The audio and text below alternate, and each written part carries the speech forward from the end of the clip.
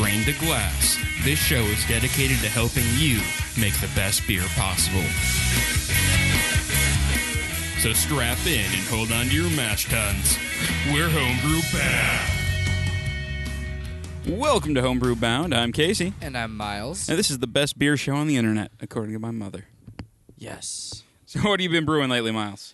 I actually brewed a Saison yesterday. Really? Yes. What was your recipe? I wasn't part of the recipe making. Oh, I just okay. kind of showed up, and then he threw some grains at me and said, "We're getting started." Well, that's good, And I said, guess. "Okay, let's go." Bring it. So you have no idea what the recipe was? No, it was barley, of course, 2-row with some rye, corn, and Okay. oats. Nice. And what yeast did you guys pitch? It was a Saison yeast. I'm trying to think of which one it was. I want to say like 078 or something. Okay. I might be misquoting there. All right. So it was White Labs. Okay, very cool. Very cool. Did you start it or did you pitch? No, we just pitched. Hmm. We just pitched. It was like a 1040 OG. Why no starters? Because we didn't know we were going to be doing it. Oh, okay. That makes sense then. That Yeah, makes sense. he had also brewed another batch earlier that day, Okay. and instead of a starter, he just poured 2 packages of the Smack Packs. Okay. That works. He doubled up at like Yeah. 1065 or something. That works. I unfortunately have not had time to brew. Last week was the homebrew competition where we did this show. But this show did not come out well, so we're going to redo this show. So Yes. the rest of you guys can hear it out there on the internet. But yeah, no, that went pretty well. I won a thing. Kinda. You did. Kinda, sorta. Well, yeah. Winning by default, still winning, right?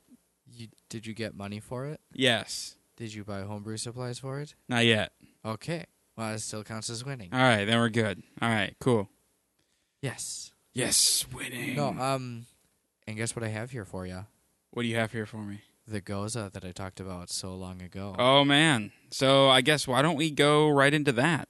Let's try that Goza. All right. Goza. Yeah. So this Why don't you is talk? Yeah. yeah. So this is a beer, primarily wheat, usually a little more than 50%, and it's made with additions of salt and coriander. And during the mash process, you can use one of several means to acidify the mash, or you can use a souring yeast in the fermentation to get some sour. It smells blue moony, it smells like a blue moon. To be fair, it's coriander and wheat. Yeah. No, so I was kind of expecting that. Yeah. The taste, it tastes nothing like it smells. No, it Absolutely really doesn't. nothing. It's not quite as cold as you should be drinking it, and please believe me when I say that the flavor profile really falls apart if you try and drink it warm. So, There's another beer that has that issue called Budweiser. right? Yeah, I don't know how I care for salty beer. The other problem is we put the salt at 15 minutes in the boil, and so it came out as really, really briny instead of just being like... Yeah, it tastes like it was made with seawater. Yeah, well, I mean, I've had different Gozas where that wasn't the case. How do I describe it? You taste the salt throughout. Yeah, I've had a commercial Goza since the last time we talked. Yeah, all throughout, and it just everywhere on the tongue, and that's way too much, and that's not the kind of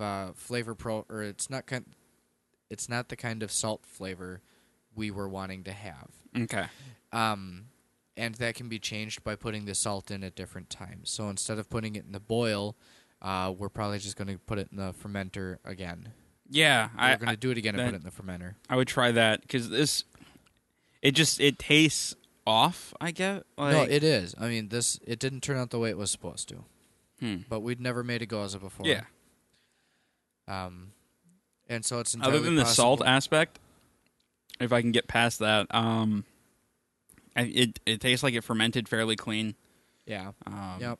Like everything else seems fairly spot on. Just that salt. The first couple of days, it actually fermented really hot Really? on purpose. Okay. I mean, we were using souring yeast. Oh, okay. That makes sense then. Yeah.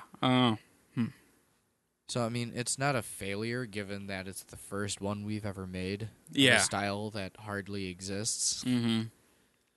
No, yeah, definitely. I wouldn't call it a failure by any stretch of the imagination. It's just not something I don't think I would like to drink. Yeah, I can see that. Some improvement needed, definitely. So Yeah, you got to move that salt around. we're going to move the salt around. Yeah, that's like the one big thing. We might try and put a little bit more coriander in there, but then again, we might not because we just can't find it. I would leave everything the way it is right now, and just move that salt addition around. See if you can get less of a seawater flavor. Yeah, yep. And that's it's just briny. That's like the all throughout kind of flavor. That's just not working for me. It's just not. Yeah, if it was a more subtle salt. Well, it doesn't even need to be like that. It would, or I mean, I guess the way I had envisioned it, it would be just a little bit more like pungent salt. Like it just hits the tongue and then it kind of fades away. Yeah. So. I guess I tasted it. It's just I don't know. It's I don't have a whole lot to say about this beer because I didn't really care for it, and so it was hard to. No, I'm not super familiar with the style either, and so it's hard for me to dig into it. I mean, it's not an official style. It's not? I don't think so. Huh. Okay. And so I actually had to do a lot of digging to find, instead of guidelines, just like standards for what people have been doing. Okay. And yeah, there's very little to give you, a lot of things to work with. Did you guys do a 5-gallon batch of this then? This was a 5-gallon batch, yes. It's currently on tap. Nice. Yes. Curious to see how fast that'll go. Not very. Honestly, there's an amount that may just never be drank. Yeah. You could use it for cooking. It'd go really good with Actually, that's not a bad idea. with like cooking some seafood. Ooh, we love seafood. Yeah. That's what I would use it for because I don't know if I could drink it. Well, I wonder how well it would go in like a beer battered fish. Ooh, that wouldn't be half bad either. Yeah. Food for thought. Or food, just food. There we Yum, go. yummy Yeah. food. All right. Is that the only homebrew we're tasting today? Is that the only one we got? I'm not exactly sure what the other ones are. I don't remember. These were a couple of beers he made without me. Oh, okay. Well, do we want to try one just to see what it is? Yeah. Yeah, do you have, or can you get rid of that for me? Yeah. Okay. Yeah, because we got another few minutes here before we got to move on to the discussion. And while Miles is pouring, Pick a number, 1, 2, or 3. 2. Two. Let's talk about. All right, it's in a growler. That's all I have left are growlers. This is pretty exciting. Oh, nice hiss. Hiss. That's right, I'm going to narrate this because it makes good radio. Better radio than just sitting there. We didn't plan super well for this show. It's super early in the morning today. That's more Goza. Okay, we don't want that. Miles grabbed too much Goza. It's apparently just 4 bottles of Goza. I hope not. All right, we got another growler. This one looks exactly the same as the last one. Nice hiss. You got a hiss. Pours into the glass. And it's more Goza. No, I think this is his IPA. All right, we got an IPA. Perfect. Are you okay with IPAs? No, I hate them. What? So much. IPAs are the worst style. When did that happen? This morning. I made up that decision right now. So, yeah, the homebrew competition I thought went really well. There was an okay turnout, not quite as many as last year, but that's because for some reason Saturday night was a ridiculous night in River Falls.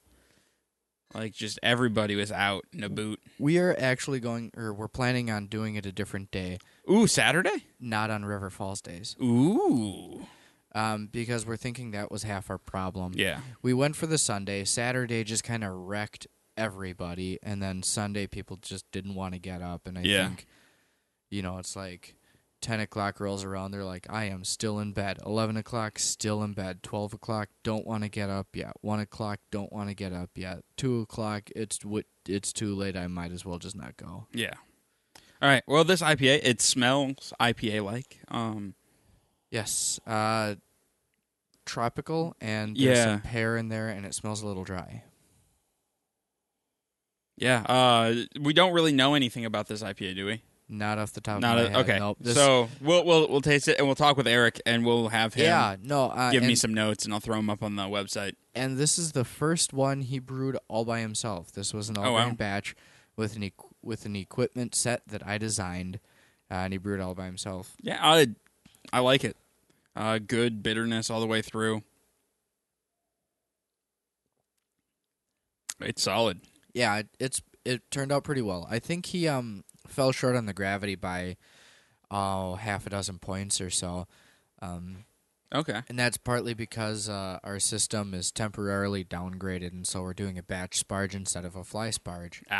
And we've been used to doing the fly sparge for a couple of years, and it's just, you lose a couple of points when you assume fly sparge. Yeah. The only thing I can say about this is I can't really pick out individual hops when I'm tasting it.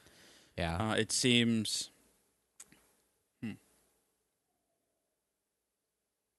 It could be my tongue is still coated with salt from the Goza, so... No, I don't know. I mean, I'm not sure. Yeah, I'm having trouble picking anything out.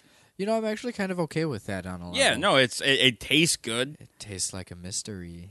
I do love a good mystery. Yes. No, just means we'll actually have to have Eric on the show.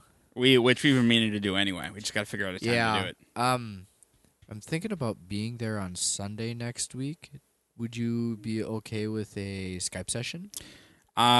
Sunday might... No, we'll talk after the show. All right. Talk after the show. All right. Well, we should move on to the discussion. This week we're talking about sparging. And Miles, what is sparging?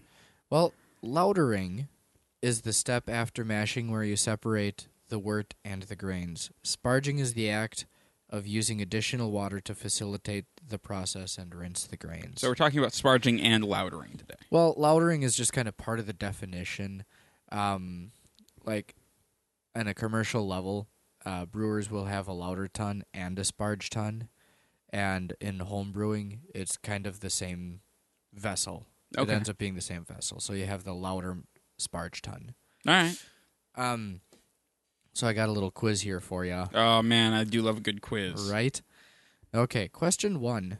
What are the two primary methods of sparging in homebrewing?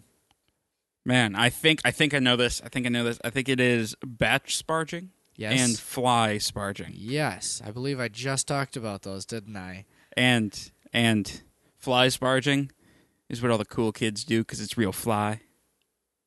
Thanks for that. You're welcome. McFly. You're welcome. That's why people come to this show, for my rapier wit humor and my hilarious jokes. Yes. Okay, so what is the difference between batch and fly sparging? So batch sparging is when you take a large volume of water and dump it into the mash tun all at once and let it sit, soak up those sugars, and then essentially lauter it again and take it all out. Yes. Yep. And then fly sparging is more of a continuous sparge, yep, where you're pumping water through and it comes out of almost like a sprinkler head at the top of the mash tun and rains down onto the grain bed. Yes. And goes through that way. Yep. The short version being that batch sparging is like 2 single big steps, and then fly sparging is just one continuous process. Yes. Yep. Batch sparging is much easier to do on the cheap because there's less complicated parts, and You don't have to You work or just- try as hard. You Yeah, you just- fill it with water and drain it at the appropriate times. Yep. Let's see. What temperature of water do you want to sparge with? 170. Yes. And why is that? Because it will stop all of your enzymatic processes, and any higher, you will you'll start pulling stuff out that you don't want. So it'll essentially stop the mash without tannin extraction. Yes. I'll just give you a little follow-up question here. What's the difference between sparge temperature and mash temperature? About 15 degrees. I meant the definitional difference. Like why are the temperatures different? It depends on what you're trying to do. So your mash temperatures, you're trying to promote enzyme activity to break down those starches into sugars. Yep. So you can pull all of that deliciousness out of the grains, and you sparge higher because you want to stop that activity so you don't over extract your grains, which can lead to problems like DMS. You Yep. can get DMS from over extraction and stuff like that. So you just want to stop those off flavors. Yep, and then also because at the highest temperature that you would ever want to do this, which is 170, you maximize solubility of the sugars. So you just help pull out as much as you can without getting anything you don't want. Mm-hmm. So, all right. How much do you typically want to sparge with? What volumes of water are you looking to use? You want... What I do is whatever will take me to to where my volume needs to be is what I sparge with. Yep. I mean, you don't want to drown it too much, but just get yourself up to volume. Yeah. That's usually what I end up doing, and we haven't had any problems. Research tells me that you should shoot for, or at least a good guideline is about half as much as you mashed with. So it's like, say you got your 12-gallon batch, and you mash with 4 or 5 gallons of grain, or 5 gallons of water. Okay. You would shoot for about 2.5 or 3 for the sparge, and that would get you about your 6 gallons before Roughly, boil yeah. off. Yeah. Well, no, because you're gonna lose a lot in the grain. I suppose. Like that's why I don't trust this half thing, because in my experience you're gonna lose 3/4 of your water that you put into the strike. Yeah. Because the grain's gonna soak it up. I did read this, and it said that there are reasons for trying to keep these water volumes at about these levels, and mostly because of if you just oversaturate the grains, you can start pulling out tannins even without going above 170, because there's just nothing else to grab, and the water starts trying to soak this stuff in.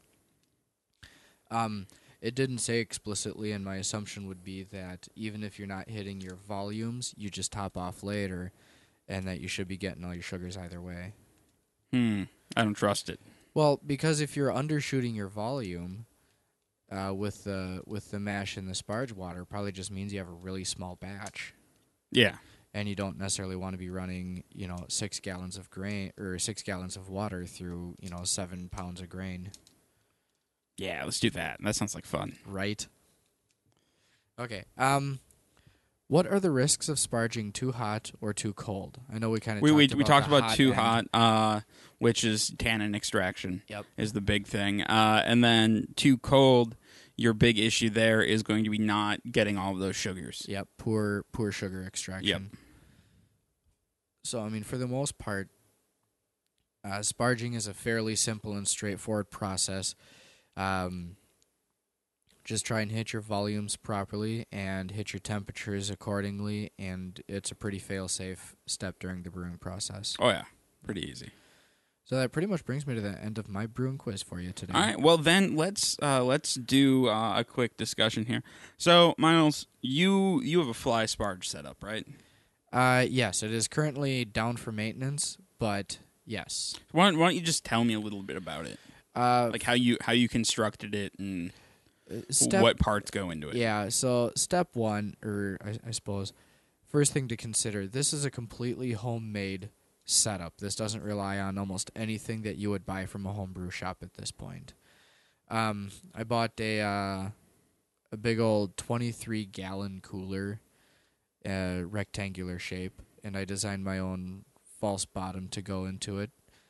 And I designed what's called a HERMS, or a heat exchange recirculating mash system, which is basically a way to use a pump to recirculate the mash liquid during the mash process. And so you're literally doing nothing but running it around in a circle. And that extra movement actually builds up extraction, because of moving liquid will take in more than a stagnant liquid. And with that, in order to prevent channeling, when I recirculate to the top of the mash tun, underneath it I mounted a tray with a bunch of holes so that it would basically just fill up and then rain down on the mash. Mm-hmm. Getting to the fly sparging, all I do is I unplug it from the pump, and then I put it right into my mash or my sparge tun, so that when I let the sparge water in, it fills up that tray and then rains down. Okay. And so what's really, really nice about that is I can fly sparge with a closed system. I don't lose very any nice. temperature whatsoever. I think the last time we really checked, we lost like 1.5 degrees over a fly sparge period of 48 minutes. Wow. It's awesome. It was really, really nice. Very cool. So I think the first batch we did, we actually jumped like 14 points. Oh, wow. For efficiency. We actually hit almost a full 2% higher on the beer than we intended to. That's awesome. Yeah. And actually that beer turned out really, really good, but definitely off of what we wanted it to be. Because it was supposed to be a table beer, and here it's, we had to attach the term imperial on the front. An imperial table beer? Yeah, right? This is for the king's table. Yes! Yeah. So I batch sparge. Yes. I have the traditional igloo cooler round mash tun. It's a 10-gallon mash tun, which I need to upgrade because I'm now doing 10-gallon batches, and it's not quite big enough for what I need. Yeah. But It could be with fly sparging. It could be, but not with wanting to do imperial, like if I ever want to do anything big. Well, no, I mean, my point was, for the longest time, we design our recipes for right around 75% efficiency. Mm-hmm. And so that's what we bought the grain for. And getting higher efficiency just means you get better extraction from those grains. And if you assume, like in this case, 85% efficiency, which is what we had to adjust for, your recipes become smaller. But not enough at 10 gallons, or like right now I'm doing, 22 pounds of grain for... I suppose. You might go all the way down to 21 or something. Yeah, I'm going to lose a pound of grain, which doesn't help a whole lot. There's just not quite enough. Anyway, so, I get decent extraction. I think I'm at... I'm in the mid to high 70s. Yeah. No, just under 80. Batch which is right where I want to be. Is not like inherently inefficient. No, it's not. It's just fly sparge ends up being a little bit better. And I wouldn't even blame it on my fly sparging. I would blame it more on my recirculating mash. Yeah. Than the sparging. And the thing I like about batch sparging is it gives me a little bit of downtime in between things where I can start getting other stuff cleaned up and set up. Because what I'll do is I'll dump my sparge water, reseal the lid, and let it sit for 10 minutes to make sure it's pulled all that stuff out before I start draining. I've read that you actually want to shoot for 20 to 30 minutes. That the I've done longer, and I've gotten bad extractions from it. Have you really? Yeah. Okay. So I just stick with what works for me. No, not a problem. Yeah. I mean, all of this is outside research that I have done because we almost never did it. Mm-hmm. We almost we pretty much started with fly sparging, and then probably did it poorly for a long time. Well, it's different for everybody. Like, everyone should try their own thing, experiment a little bit, figure out what works for them, and then do that. Yeah. Yep. So a lot of what we're giving you are guidelines for an inexact science. Pretty much. Homebrew is very inexact at the beginner level, and it gets more and more as you purchase ridiculous amounts of equipment. Yes. Or in my case, start making your own. Yes. Which is so fun. So yeah, that's where I do. I recommend people start with batch sparging just because it's easier and you're gonna get into it a lot faster than if you're trying to do all these moving pieces away. No, I was explaining that because I went over to my buddies with whom we brew, and we were going to start doing a beer, and my girlfriend came along because, we were originally just looking to hang out, and I ended up explaining to her, and I'm like, see what we're doing? This is how easy it is. The way we used to do it required our constant attention for 2 straight hours. Yeah. And that's over the mash and the sparging. Mm-hmm. And I am not kidding. I would be sitting in a chair staring at, like, dials and stuff for 2 straight hours trying to make sure this thing went off right. Yeah, and that's fun. But, like, I like to brew alone, and so, like, that's good for me. But when other people are around, it's terrible because they want to talk or something, and so you need something a little bit more hands-off. Yeah, no, and that's definitely a way to do it. It is so much easier. It's so much less stressful. I mean, and I'm talking about my own setup, which I didn't even talk about all of it. It's extremely complicated, mostly because it's extremely janky. Janky's a word for it, for sure. Yeah. You haven't even seen it yet. You need to see it in all its glory. I've seen the bits and pieces that have come through. Yes. All right. Well, I think that pretty much wraps up our discussion for this week, doesn't it? I think so, yeah. Right, we'll be back next week with a yet-to-be-determined discussion. So that's a thing that'll happen.